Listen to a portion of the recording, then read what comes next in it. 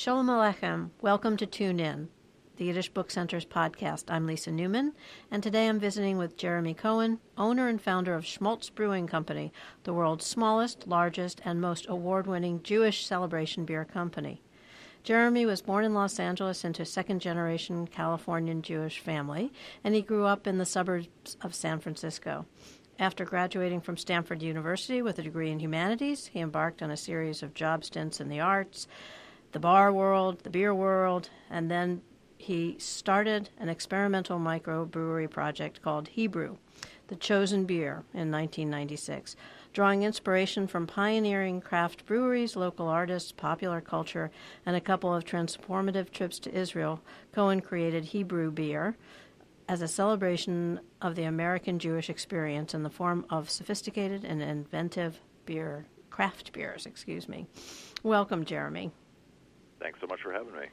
Delighted. You've been on my radar for a while, so I'm delighted that we've got you in the studio.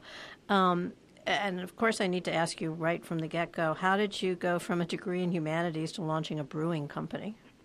Well, that's funny because so many people have always said, well, if you get a degree in humanities, what did you want to do, like write or teach? And I said, no, I just like reading and writing and talking to people. So that was good preparation for craft brewery, I think. And were you a beer drinker from an early age? Yeah, definitely from slightly/a lot underage, but craft beer has been growing up in the last 30 years. I'm from Northern California. We had Anchor Steam in Sierra Nevada and a number of iconic brands. So I grew up around that, although I didn't really start drinking craft beer much until I had graduated from college and moved to New Orleans, and I was drinking this lovely dark ale called Turbo Dog from Abita Brewing in my couple of years living in New Orleans. And then from there on, I really got interested in more flavorful, robust, high-quality beers. And so that's what I wanted to do when I started Hebrew.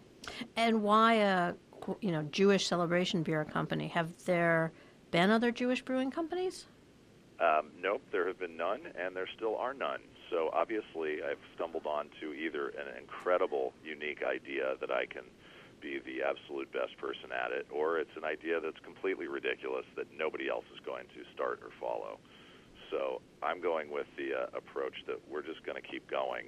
It's been 18 years, and it's shocking that we're still the only Jewish celebration beer because, pretty much every other group in the country had their own beer, and that's part of the fun. And, drinking Guinness on St. Patrick's Day is great, but you don't have to be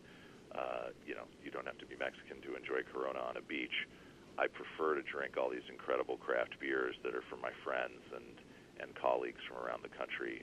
These guys are making wonderful flavors, high-quality ingredients, great process, and real unique ingenuity. So it's an outstanding time to be drinking craft beer in the United States and around the world.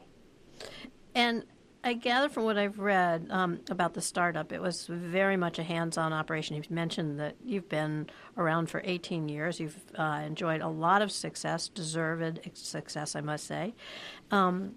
You borrowed your grandmother's Volvo to make deliveries. It sounds like you got a lot of good support from your parents who accepted the fact that this was the direction that you were going in. So what went into getting it off the ground?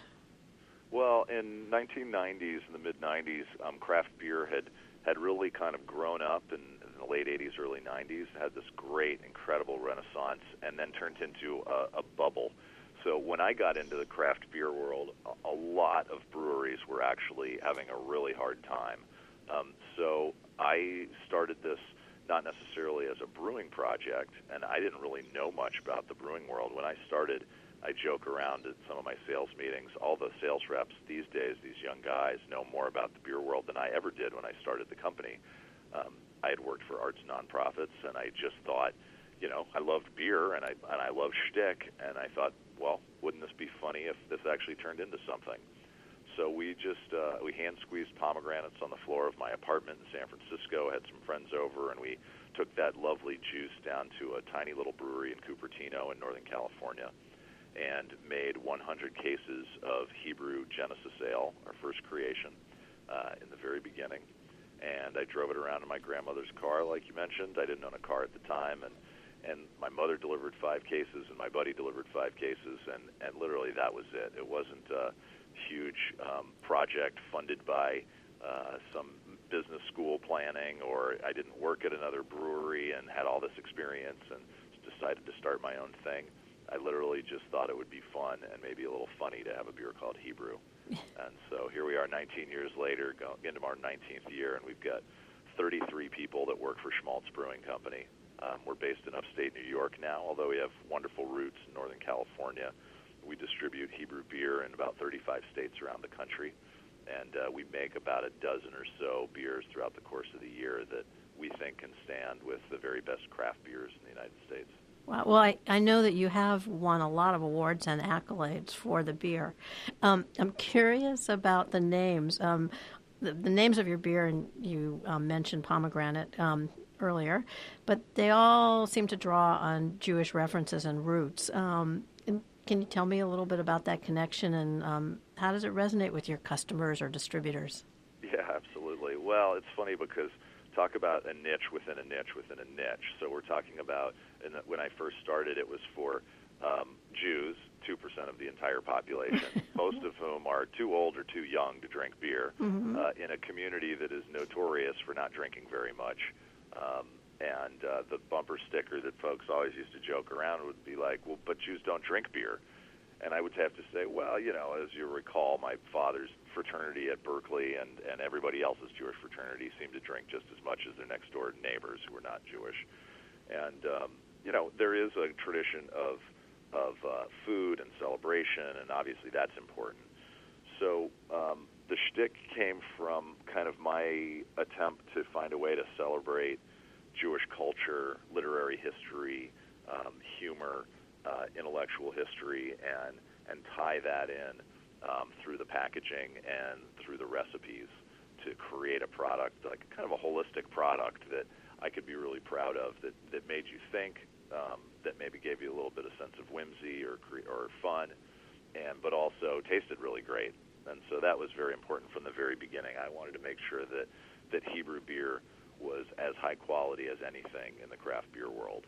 And I think that we've worked really, really hard and spent a lot of time and money, and I think we've accomplished that, even though we remain this kind of quirky, small brand that we get a lot of fun and a lot of attention, but we are a small company. We sell about 75,000 cases of Hebrew each year, and hopefully this year we'll get that up to about 100, and that would be pretty exciting.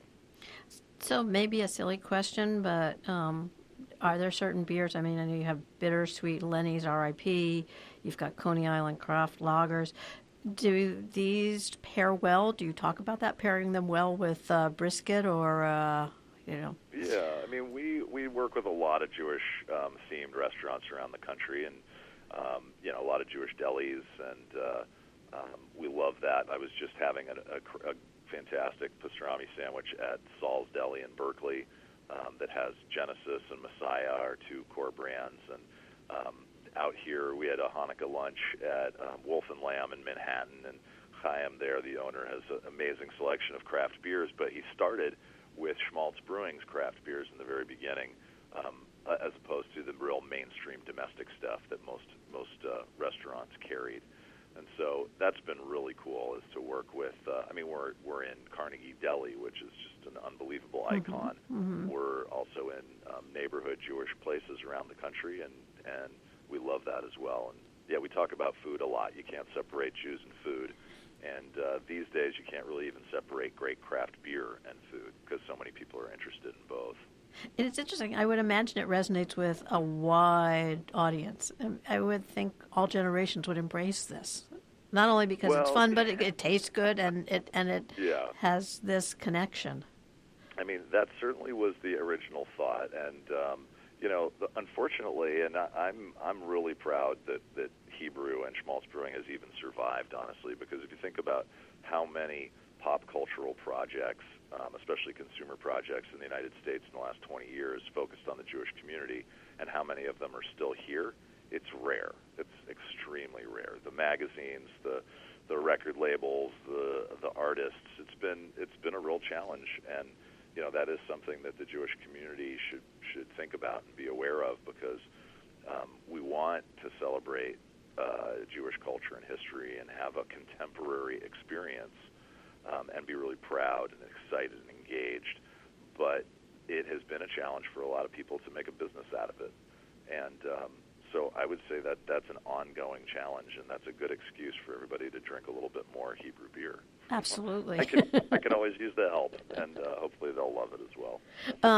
It's kosher. Tell me the thinking behind that.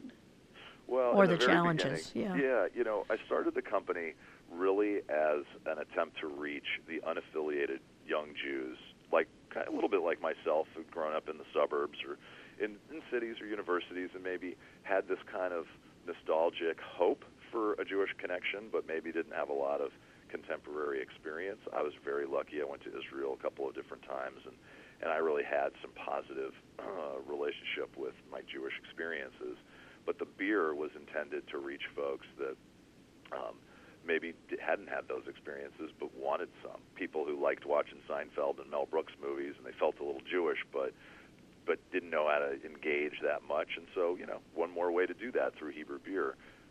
The kosher certification came later because I started in San Francisco, where we really don't have much of an Orthodox community at the time, although the Chabad rabbi there, Rabbi Langer, has been an unbelievable supporter from the very beginning. And so once I expanded to L.A. and Chicago and New York, the kosher certification became much more relevant, and we've been kosher certified ever since. And it's an important way for people to feel confident, and they can bring Hebrew beer to events and to families and to Seders. The one place you cannot bring Hebrew beer is to Seders, but to Shabbat dinners. And so it's certainly a relevant part of the business. I would say as far as the dollars go, we mostly focus on places like Whole Foods and Total Wine and Beverages and More and high-end bottle shops and real boutique craft beer places, because that's what we are now, is we're really just a great boutique craft brewery.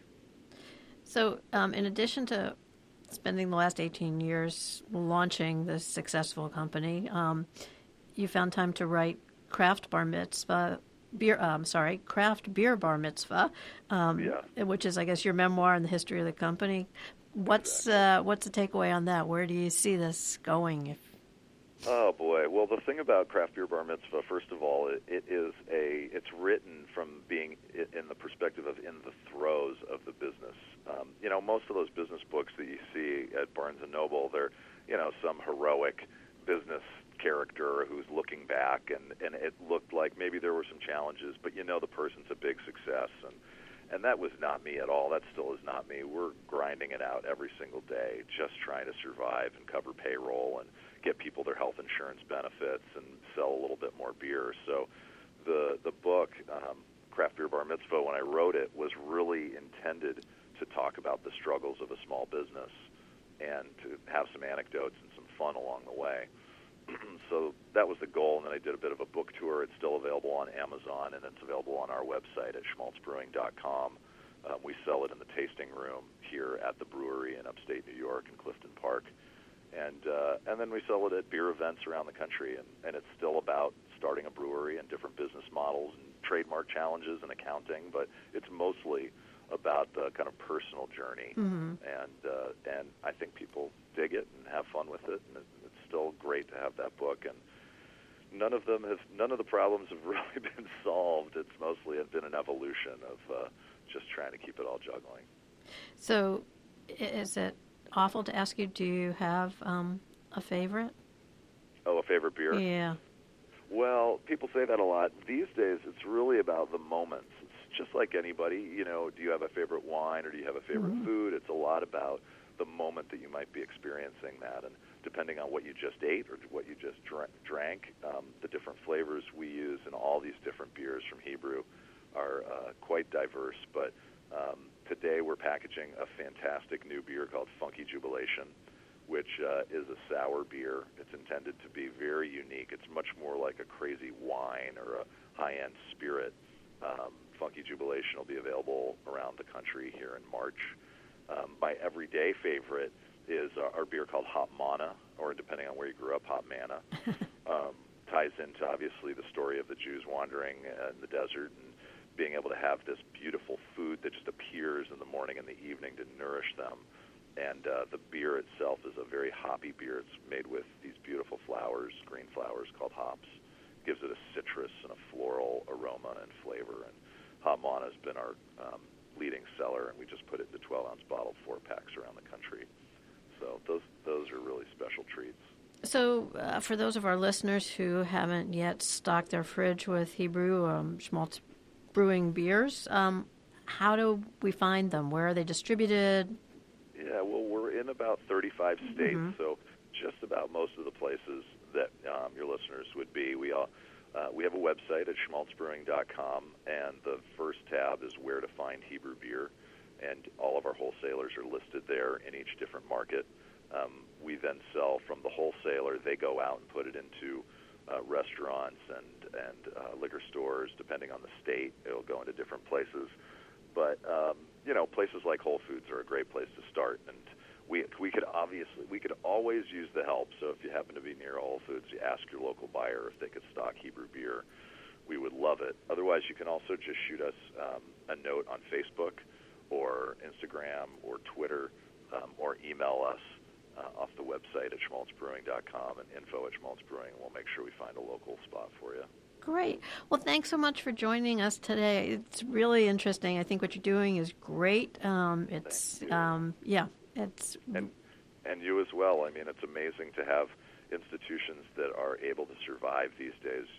Everybody talks about high tech and in culture and small batch manufacturing have a lot in common, as in they've been disappearing for many years from the United States, and the fact that we're able to kind of make these projects successful against many, many odds is really a fantastic accomplishment. So back to you as well. Oh, thank you.